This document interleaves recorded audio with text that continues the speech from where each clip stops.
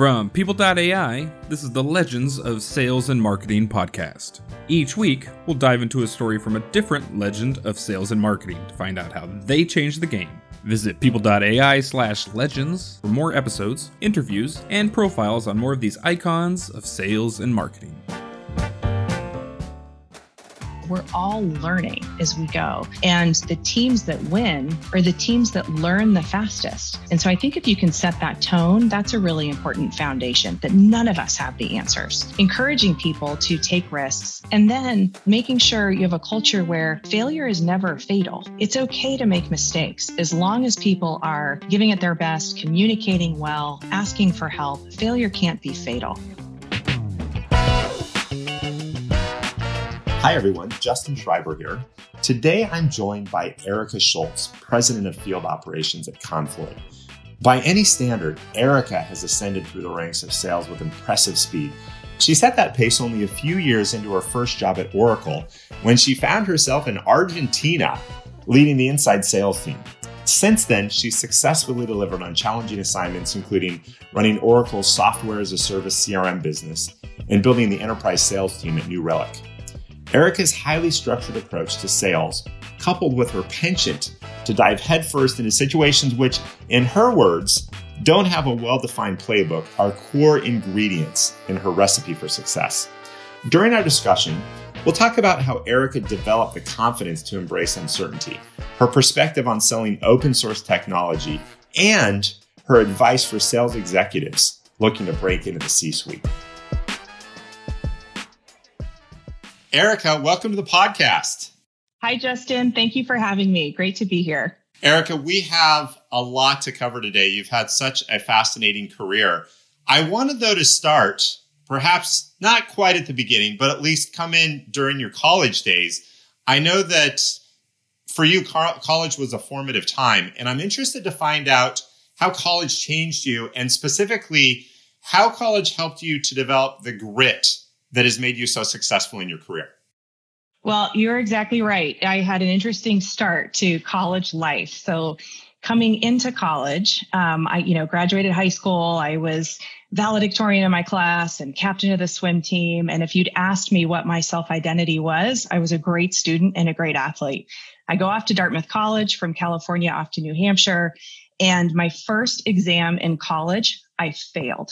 I got a 32 out of 100. I mean, like a complete faceplant. Letter home to my parents. It was awful. I'd never failed anything in my life. So I completely failed that. And I had walked onto the swim team, and about 90 days into college, my freshman fall, I got cut from the swim team. I had about a 30-second conversation with the coach. She said, "You're not fast enough. We don't have room for you on the team. I'm cutting you." So the two things I knew about myself coming into college, that I was a great student and a great athlete, had just been shattered. And my self-identity was kind of rocked. In fact, I actually called UC San Diego late my freshman fall, and I said, "Will you still take me? I think I've made a terrible mistake," because I didn't think I could hack it at Dartmouth. I thought I'd gotten in over my head. How did you move from that failure to the point where you were able to find confidence and even more importantly, find a new sense of self-identity? Yeah, it was a moment. And of course, at the time, it was like, and I appreciate these are not like life-threatening challenges, but to my 17-year-old self, this was a really big deal. My self-identity was pretty rocked. But over time now looking back, I realized what a gift to have been challenged in that way at that point in my life, because what it forced me to do was to pick myself up and find my grit and find my resilience. And so I, reapplied myself in school. I found, the major that I loved and studied hard and brought my GPA way up from that 2.8 that I started with my freshman fall. And while I didn't go back to swimming, I realized that I wasn't ready to give up on myself as an athlete. So I walked onto the rowing team, to the women's crew team, my sophomore fall, and I rowed crew for 3 years and ended up being the captain of the team by my senior year. And so I really found grit that I didn't know I had, because I think I'd always relied on what I believed was natural talent before. And I really came to learn the power of hard work and the power of grit and resilience. And those lessons have carried with me and been so relevant in my career and other aspects of my life. So when I look back at what seemed devastating at the time, now I look back with gratitude. It was such a gift. Well, you traded in all of these accomplishments for something that I think in the long run was even more valuable, the confidence that you could reinvent yourself and an identity that was rooted in your ability to fail, stand up, try again. And obviously, long term, there's so much more benefit to being able to root yourself in that kind of an attitude.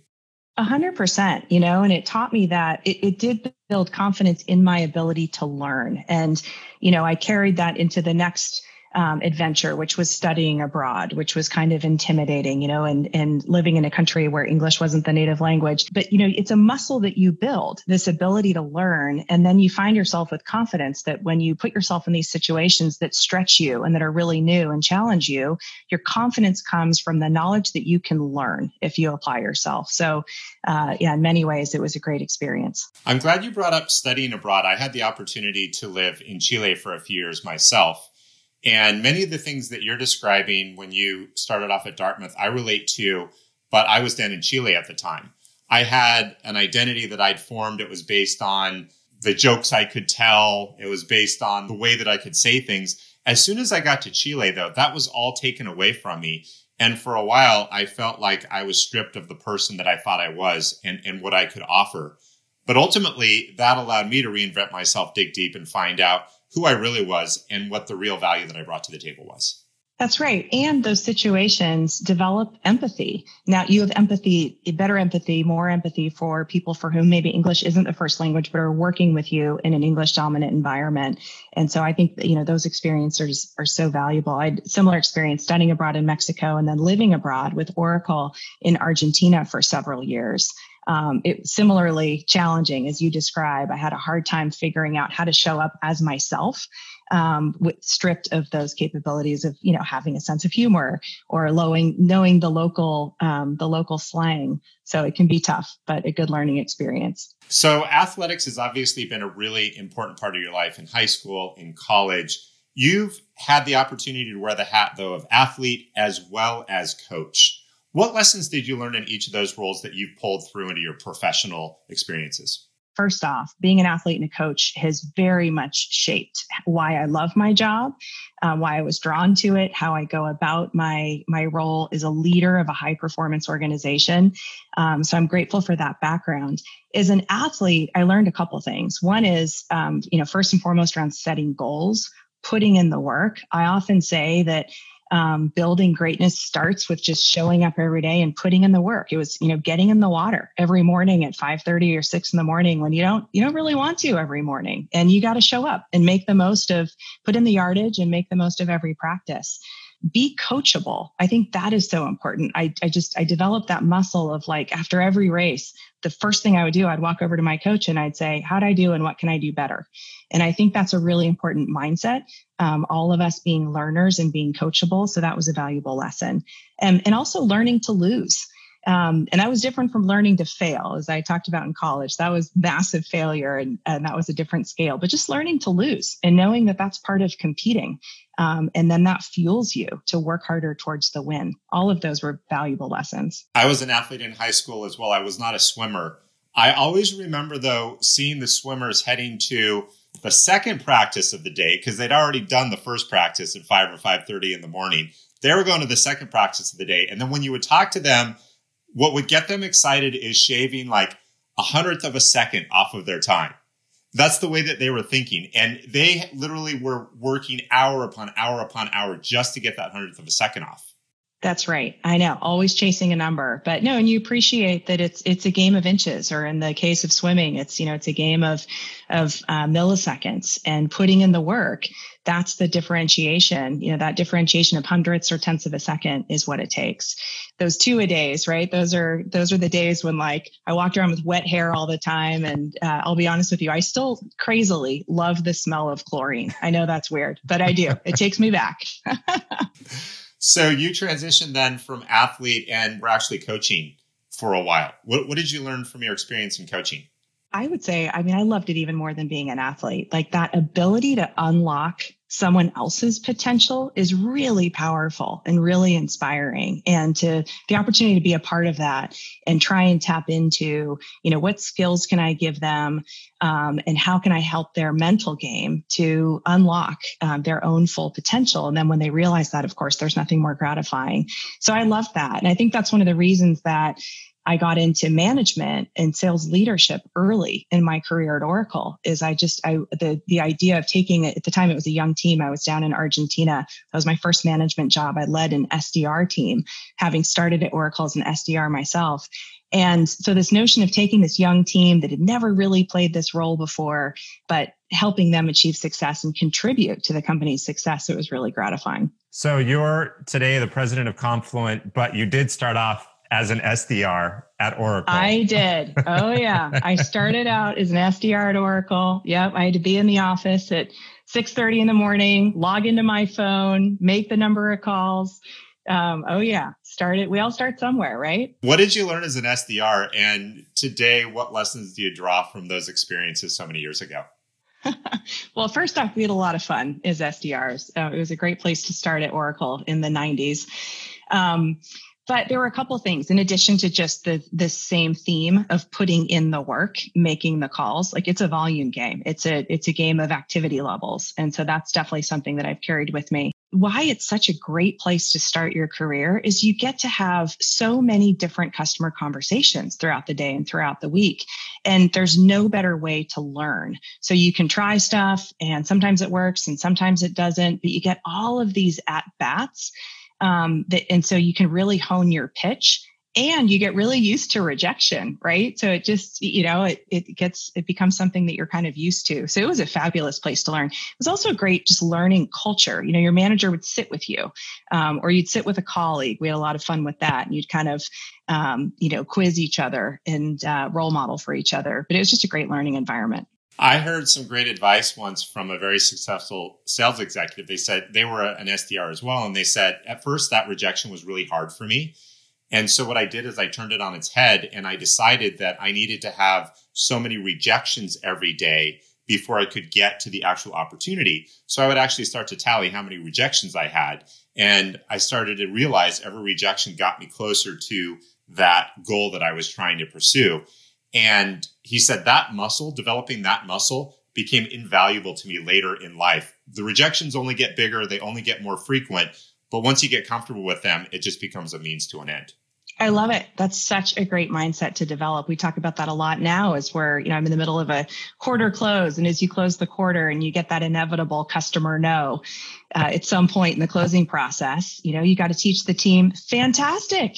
That's great to get the no. It means you're one step closer to yes, right? You know exactly what you have to work through. So I think shifting to that mindset can be really powerful. And also just recognizing that no is an inevitability. Most of the deals, the successful deals that I've been involved in have at least 3, 4, 5 people telling you no. And the thing that distinguishes the great salespeople from the salespeople that aren't that great, the salespeople that aren't that great take the first no and say thanks, and then they move on. And the next ones say, okay, that's the first no. I'm going to get ready for the second no and the third no. So you talked a little bit about going down to Argentina as well. Was that a scary proposition for you?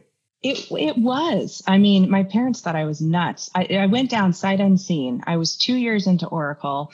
I really had the bug to work abroad. I was, almost fluent in Spanish. I really wanted to get there. And I just wanted that life experience and professional experience. So I was definitely out of my comfort zone moving down to Argentina at age 24.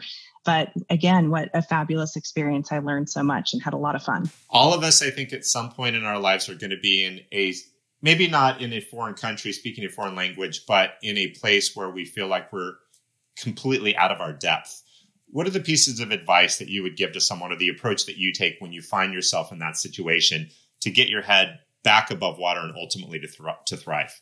Yeah, it's a great question because I do think it's a muscle that we can all build in learning how to survive and then thrive when we push ourselves out of our comfort zones. One of the things that I had to learn and the experience early in college that I shared helped me learn this was I had to learn how to ask for help.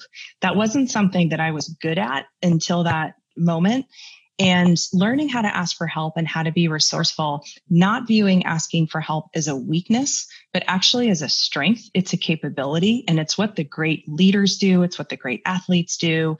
That, I think, is number one. And so thinking about when you're in a new situation, maybe you're starting out in a new job or you're living in a new place, how can you surround yourself with resources and advisors and people that you can go to? I think that's really number one. It reminds me of it was actually a photo I recently saw. Steph Curry and Steve Kerr sitting right next to each other. They were looking at game film together. And you could just tell by the look on Steph's face, he was devouring the game film. You think about someone that's the top of their game, perhaps one of the greatest that's ever played, but a great example of someone who thrives on getting help, asking for help, getting feedback, getting input. And you're right. That's what makes people great. 100%. You look at the best athletes in the world, and Steph Curry is a great example. They never stop asking for coaching. They never stop, evolving their game. And Serena Williams is someone that I admire deeply. She just continues to evolve as an athlete and in so many other endeavors in her life. And I think that's a great reminder, lest any of us feel like it's a weakness that we ask for help or assert that we want to get better and we want coaching along that path. The best do it. So you're down in Argentina. You're trying to learn how to speak Spanish. You're trying to run a team. Was it difficult to be doing business in a language that was not your native tongue? Oh my God. Yeah. It was really challenging. And again, I thought I was almost fluent in Spanish. And then, and it's different, like when you raise your hand in class to say something than when you actually have to lead a team or live your life in a foreign language. And I had so many gaffes. I mean, I'll never forget coming in one Monday morning and, I'm trying to build rapport with the team and trying to build a team spirit. And I emailed this to everyone. I said, I hope you had a great weekend. I hope you all really enjoyed yourselves this weekend. And now I had learned Spanish, different countries have different dialects and even use different verbs and such. And I had studied abroad in Mexico. Well, turns out a lot of the vocabulary in Argentina is really different. So the verb I chose for, I hope you enjoyed yourself this weekend, turns out in Argentina has a totally sexual connotation. So I basically said to my whole team, I hope you all had a really exciting weekend. And they, of course, this young team just giggled to no end. So, you get used to, of course, I was horrified, but then over time you get used to making gaffes and it is what it is. But yeah, they had a fun time with it. I'm sure, though, that people recognize you were making yourself vulnerable. You were going out on a limb and people gave you the benefit of the doubt, which I think is so much about leadership, is just showing up and being real and taking risks. Yeah. And at the time, I was still learning how to do that. I was a first-time manager, and so I didn't like making mistakes. I was uncomfortable, but you're exactly right.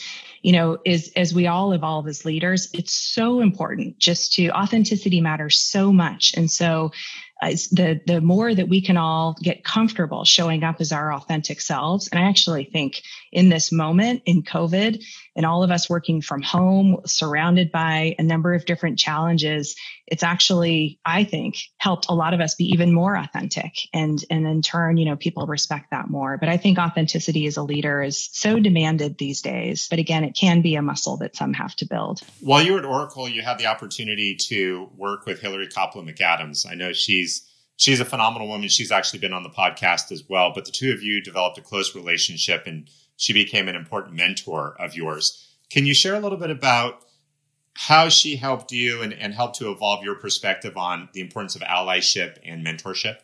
Yeah, 100%. And Hillary's such a dear friend and an important mentor for me.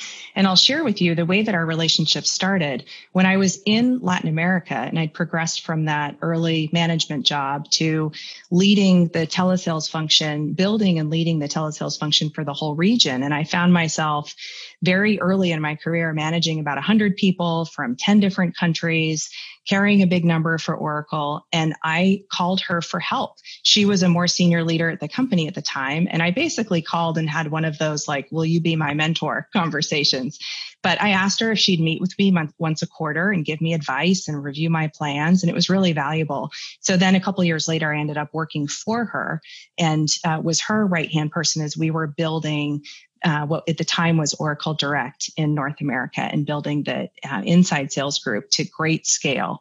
And so she was a very important mentor for me as I grew in my career. And she did teach me a lot about allyship and mentorship and the difference between really sponsoring it being a sponsor and being a mentor. And I would say the difference being that being a sponsor is speaking up for talent on your team or underrepresented or unknown talent in different parts of the company when you're in a position of power, and therefore you have the opportunity to do so, to speak up for folks on their behalf. That's different from mentorship, maybe, behind closed doors, offering someone a little bit of advice. And so I've carried that with me. It's, I think as leaders in positions of power, it's really important that we do both, but it's really important that we know the difference. And sponsorship is really powerful and game changing. I think that's an important distinction to keep in mind. Another facet that's impressed me about mentorship and the relationships that form, there needs to be an affinity between the two individuals. As I've talked to Hillary, one of the things that is really important to her is this notion to challenge the status quo, to reinvent things, to build new approaches in new ways. She really thrives in that environment. You strike me as the same kind of person, and I can see how the two of you sitting across the table from each other would have some phenomenal conversations because you come at the world from a very similar mindset. Yeah.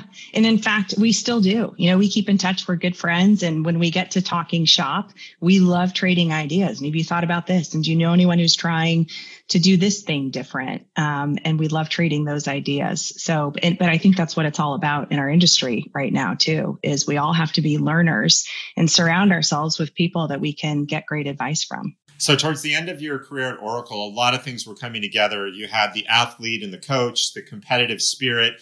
You really started to form your philosophy from a sales perspective, held various sales leadership roles at Oracle. At one point after that, you were actually tapped to come over to New Relic and do some interesting things at New Relic.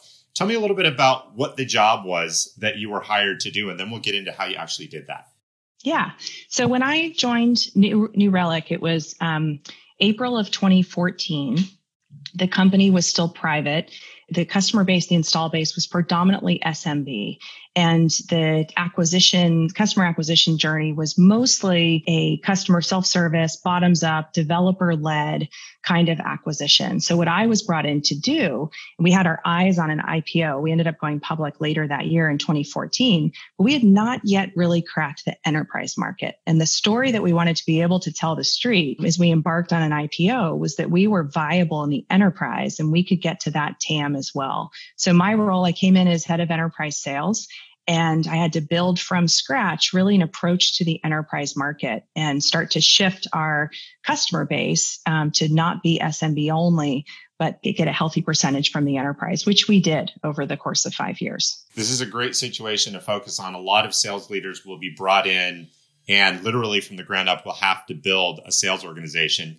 I'd love to have you take us through your playbook for building a sales organization. Oh, I charge for that, Justin. No, I'm just kidding.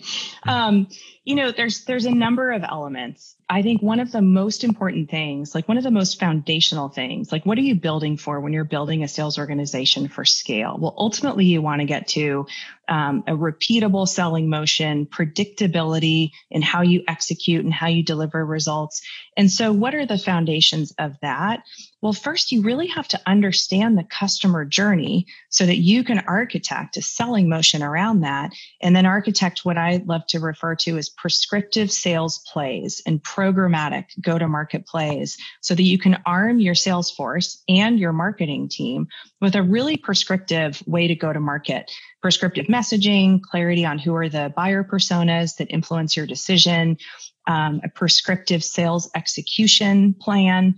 But that's really job number one. So for example, when I came into New Relic, that was something we had to study and get aligned on was, well, what is the customer journey? Who are the personas other than the developer? In addition to the developer was always king and always kind of paramount. But who else mattered in that buying decision? How did they want to engage with us? And then how can we architect messaging and a marketing motion and a selling motion to go influence all of those stakeholder personas? So what is the process that you use to actually land on the sales plays?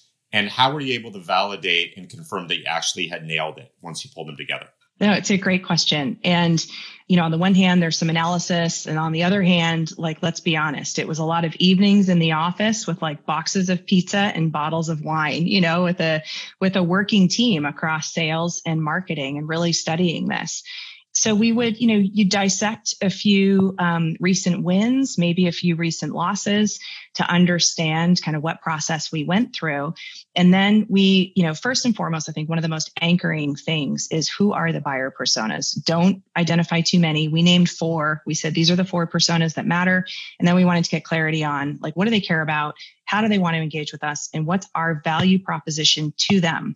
The value proposition has to hang together across all of those different personas, but they each speak a different language. Developer might be interested in ease of use, ease of acquisition, ease of adoption, quick time to value, versus a CTO might be more interested in total cost of ownership, ability to operate and scale this tool across the entire enterprise, security, and that sort of thing. So you have to get real clarity on that.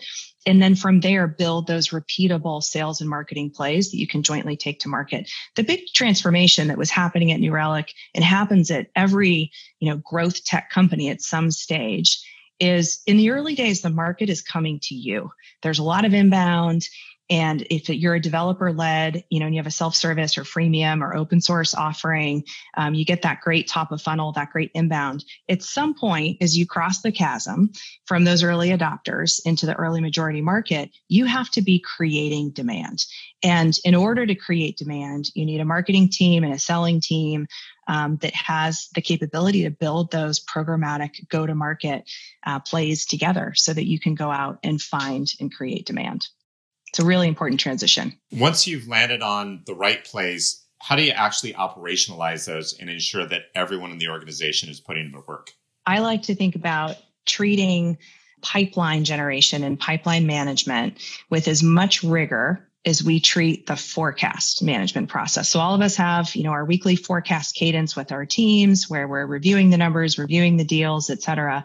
Well, I like to have a separate cadence that is all about generating pipeline, where you hold all of the different sources of pipeline generation, marketing, maybe your alliances and channels team and your selling teams accountable to pipeline targets. And you meet weekly to review progress against those targets.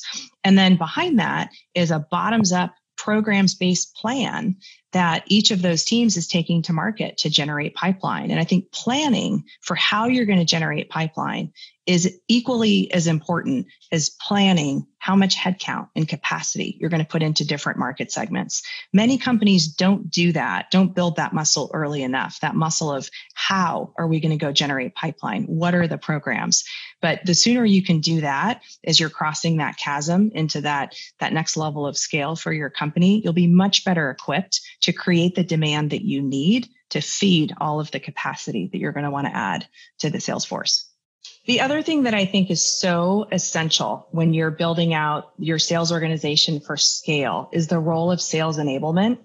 And I see too many teams have a small enablement team that's maybe buried somewhere in a sales operations function, and it's not viewed as the strategic function that it really is. And if you think about the need to enable the sales force on these prescriptive sales plays and give people the recipe that they need to be successful, then sales enablement is one of the most strategic levers that you have in the organization. And so I think investing significantly in sales enablement, making sure you have skill sets on that team that range from great program management to ideally some folks who have lived in a selling role as a pre-sales or quota carrying AE or post-sales role, and so have played that customer facing role. That can help so much, always partnering closely with product marketing.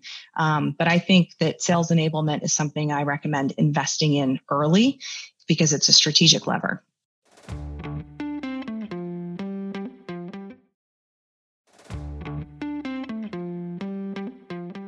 What are the different components of sales enablement that really make a difference in terms of impacting the organization? I think it's everything from prescribing the sales plays, outlining the selling motion. What are the stages of the selling motion and what has to happen to advance from stage to stage? What are the systems and tools that you want your team using, and making sure that everyone's trained up on that?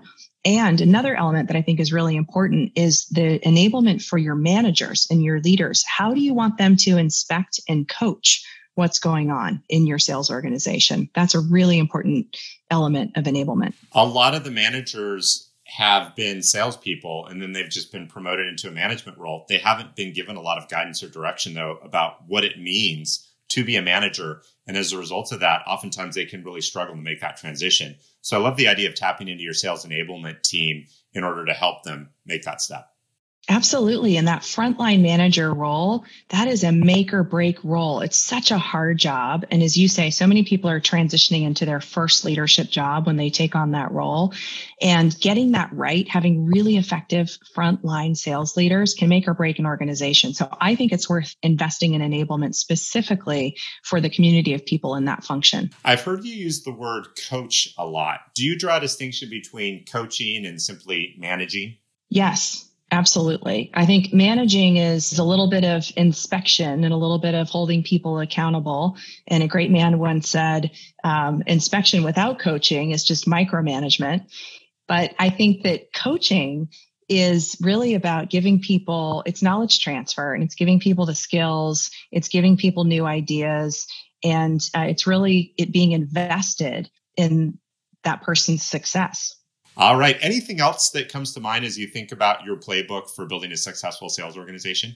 One other thing that I think is so important as you think about building the sales organization is your segment strategy and your coverage strategy for each of those segments. By segments, I mean maybe SMB or commercial segment versus the enterprise, or a strategic account segment, and really having clarity on, not over segmenting, but where do those different market cohorts behave differently enough that you can draw a bright line between them, resource them with maybe a different level of sales rep, a different set of resources lined up to that sales rep, like an SE or an SDR, and then arm them with different plays. And of course, expect different, production out of those different types of territories and segments. So you've worked at the highest levels of B2B selling. There's a debate. It's ongoing. One camp says you can't put too many constraints on a B2B seller in terms of the numbers they should hit, the metrics. You can't be too prescriptive. It's an art. Every deal is different.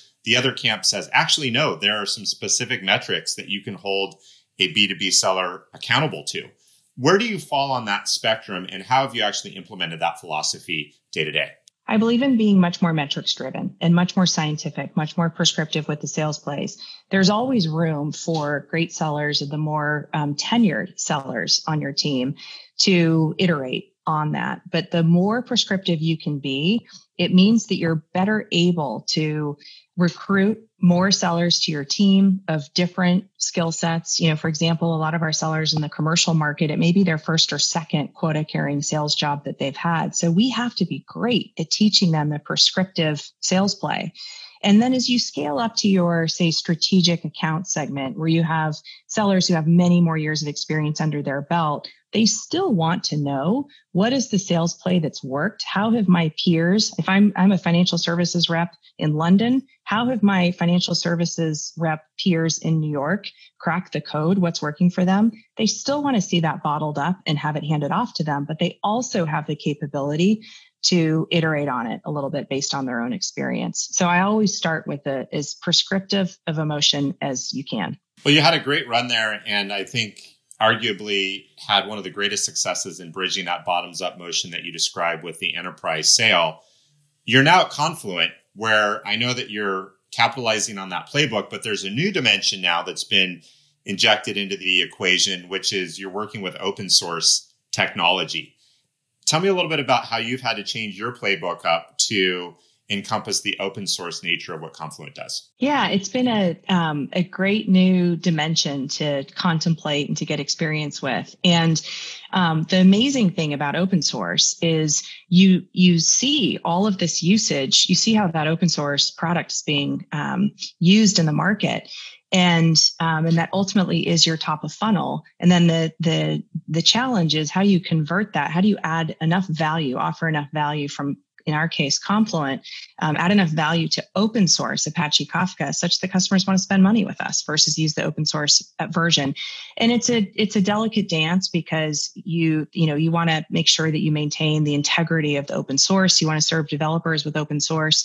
And so the way we think about it is, well, the developer can be, in isolation, can be served by the open source version. When we start to talk about enterprise projects or certainly scaling Kafka as an event streaming architecture across a company, that's where Confluent comes in because the IP that we offer brings the scalability, the security, the manageability, the operability, et cetera, as well as some additional capabilities. So it's been an exciting journey. As you sit around the leadership table with the head of products, with the CEO, what kinds of strategic conversations do you have related to how you're going to strike that balance between what is offered through the open source community and what you're going to charge your customers for? Yeah, it all starts with, we use this phrase a lot, customer back. If you really start with the customer, what does the customer find valuable enough to pay for? And that's where studying the customer journeys and the use cases gives us a lot of insight in terms of where we can add incremental value in a paid offering. And so again, it goes back to, as customers many companies have chosen Kafka as an architecture for a new application offering when they look at making event streaming more of a centralized architecture for the enterprise and that central nervous system, that data platform for the enterprise. They want to work with a partner who can assure them of security and scalability and manageability and all those things. So that's really where we're focused. Well, let me shift gears for a minute. You have come from being an SDR to leading sales teams. You're now the president of field operations at Confluent. So you've been able to successfully make the move and become one of the senior executives at a company. What advice do you have for heads of sales or sales leaders that are looking to make that transition and move into the C-suite? I have a couple of thoughts on that. One is, first you have to be a great team member and you have to partner with the other leaders around the table. You have to partner with the other leaders in the C-suite. And that for example, you asked earlier, when I'm talking with the head of product, how do we approach, staying aligned and making sure our offering hits the mark? Like really developing deep partnerships with a head of product or a head of marketing, if they're in that peer group, or the CFO with whom you're building the growth plan for the company. Building those partnerships is just essential. And it's a delicate balance of bringing feedback from the field and from customers about where the company needs to improve or redirect or make some changes, but doing it in a collaborative way so that it's evident to all that you're on the same team. And so I think that's really number one, is learning to collaborate with those different functions.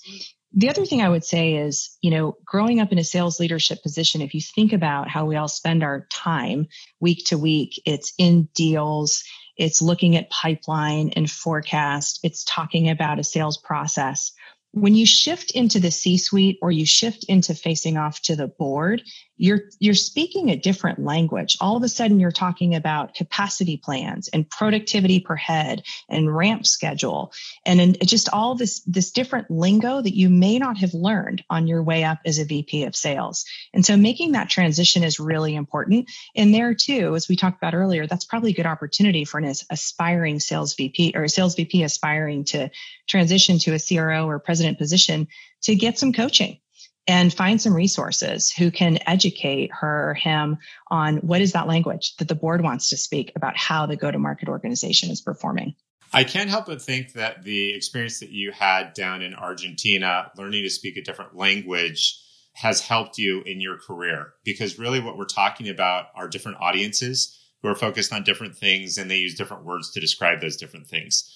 The leaders that I admire most are those who can start with, who am I talking to? What do they care about? How do they talk about things? And they're able to move seamlessly in and out of different worlds and genuinely connect and create value for all the people that they're engaged with. Yeah, no, I think that's a great observation. I think about that. It's both speaking a different language and also it was, living in Argentina in a different culture where people have a different worldview was very eye-opening for me. And so I do carry that with me when I'm working with different parts of the company, working with different customers. Every company we work with has a different culture. And so really trying to understand, okay, how are they thinking about things? How do they operate at their company? I think it's valuable experience.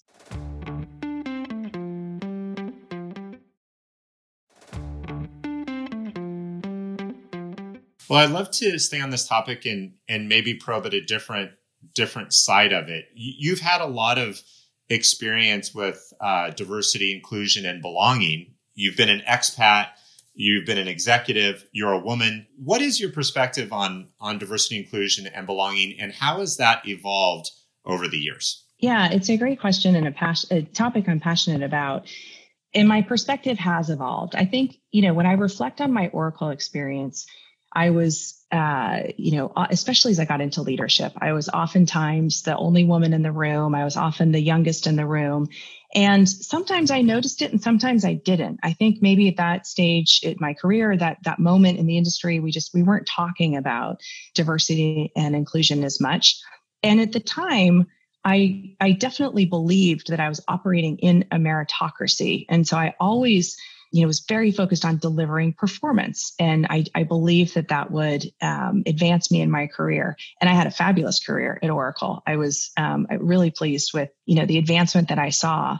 As I reflect, though, on that term meritocracy, I think I've come to believe that there is a lot of unconscious bias, a lot of systemic bias, and even in systems that we believe are meritocracies. And so I do think we all carry our unconscious biases with us. And so that's for me, that's been a really foundational thing, is to come to terms with that and accept that and know that unconscious bias is always present for all of us. And so how can we be aware of that and then check ourselves or surround ourselves with people who can help check us on those possible blind spots? So that's a big one for me. I also think a lot about, the difference between diversity and inclusion. Both are important, but they're very different things. And if we can talk about inclusion for a minute and why inclusion is so critical to building a high performance team. Inclusion is about, as you said, that sense of belonging and people having a sense of how their work connects to the mission of the organization and having confidence that their voice matters and that their voice is heard. And when we can do that, when we can create an inclusive environment where each member of your team genuinely feels that way, that's what unlocks that extra effort and people's willingness to do what it takes for the mission of the company, the mission of the team, that discretionary effort. And so that's what really connects to the most high performing organizations. And so I love thinking about a culture of inclusion and its connection to a high performance team. And then when you layer in diversity represents potential. Diverse worldviews, diverse backgrounds, that represents potential of different ways of thinking that can help you solve a problem, address challenges. And when you put diversity into an inclusive environment where all voices are valued and perspectives matter, that's where you really unlock powerful potential. So both diversity and inclusion are important. They're not the same thing. But together they're really powerful. You talk about creating an environment where individuals can thrive, they can be themselves. Just as I've talked to you, I definitely recognize that you have an incredible tolerance for risk. You'll throw yourself into situations, not exactly sure how you're going to figure it out. You always figure it out, though. Most people do not have that kind of a tolerance for risk. So maybe let's start there. How do you create an environment where everyone feels included and comfortable when you're perhaps asking them to do things or stretch themselves in ways that isn't natural to them? Yeah. And I do think it's important to recognize that different people have very different levels of risk tolerance. And that's a great thing. You want that kind of diversity in the organization because people will kind of balance each other out. But I think for me, it comes down to creating a learning organization. And what does that mean? That's a term we can throw around a lot. It means that, first it comes from this premise of, particularly again, in a high growth tech company like a Confluent or a New Relic, no one has ever done exactly what we're trying to do before. No one has gone to market with these products in this moment with this team. in this environment. And so inherently, none of us have the answers. We all have experience we can draw from, but none of us have the answers. So we're all learning as we go.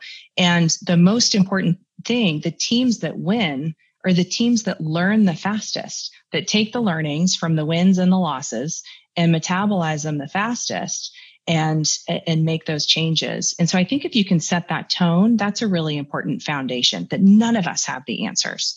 And then encouraging people to take risks, giving people stretch roles, giving them the resources and maybe some mentorship so that they have confidence, at least enough confidence they can take on that stretch role. That's really important. And then making sure you have a culture where failure is never fatal. It's okay to make mistakes as long as people are giving it their best, communicating well, asking for help. Failure can't be fatal. And so I think those are some elements of an organization that will have a higher risk tolerance and ultimately be higher performing. On the teams that you build, what are some specific tactics that you use to create that kind of an environment that you've just described? Well, first off, it goes back to that coaching mindset and kind of my coaching experience. I think of my leadership team as a coaching staff.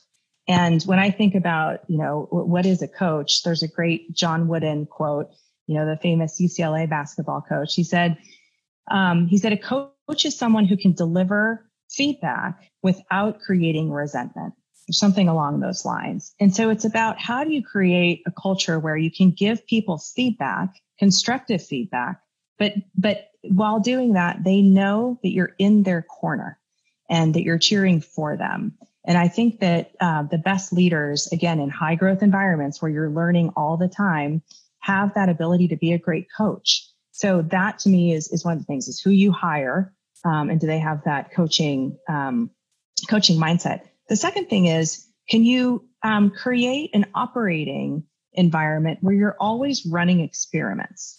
And so you're running some experiments on the side. Some will succeed, some will fail. And that's just part of doing business. That's part of going to market. So if you can have different experiments running where you celebrate the failures as much as the successes because you learn from the failures, then that I think sets a tone as well, that not everything we're aspiring to do is going to work.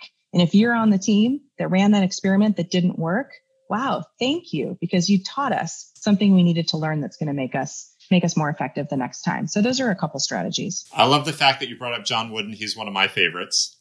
He shared a quote once, which has stuck with me. The quote is, "To win takes talent, to repeat takes character." And it's interesting. Over the course of this conversation, I think that you've really shared some of the experiences that you've had that have helped you to build the character that has served you so well, but also how you've translated that personal character to the character in the organizations that you've created. And as a result of that, I think the results speak for themselves. But one success after another, also some failures and some challenges and struggles. I think that's all part of life, though. So, Erica, thank you so much for sharing a little bit of who you are and what has allowed you to achieve the things that you've achieved to date in your career. I'm sure we'll see many more great things to come as well.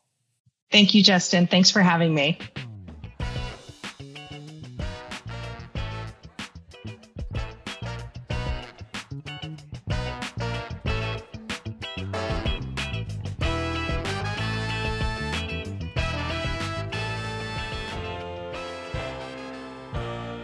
This podcast is brought to you by People.ai. People.ai auto-populates CRM with business activity sourced directly from sales teams' inboxes. Visit People.ai to learn more about how sales and marketing teams can harness business activity to unlock growth.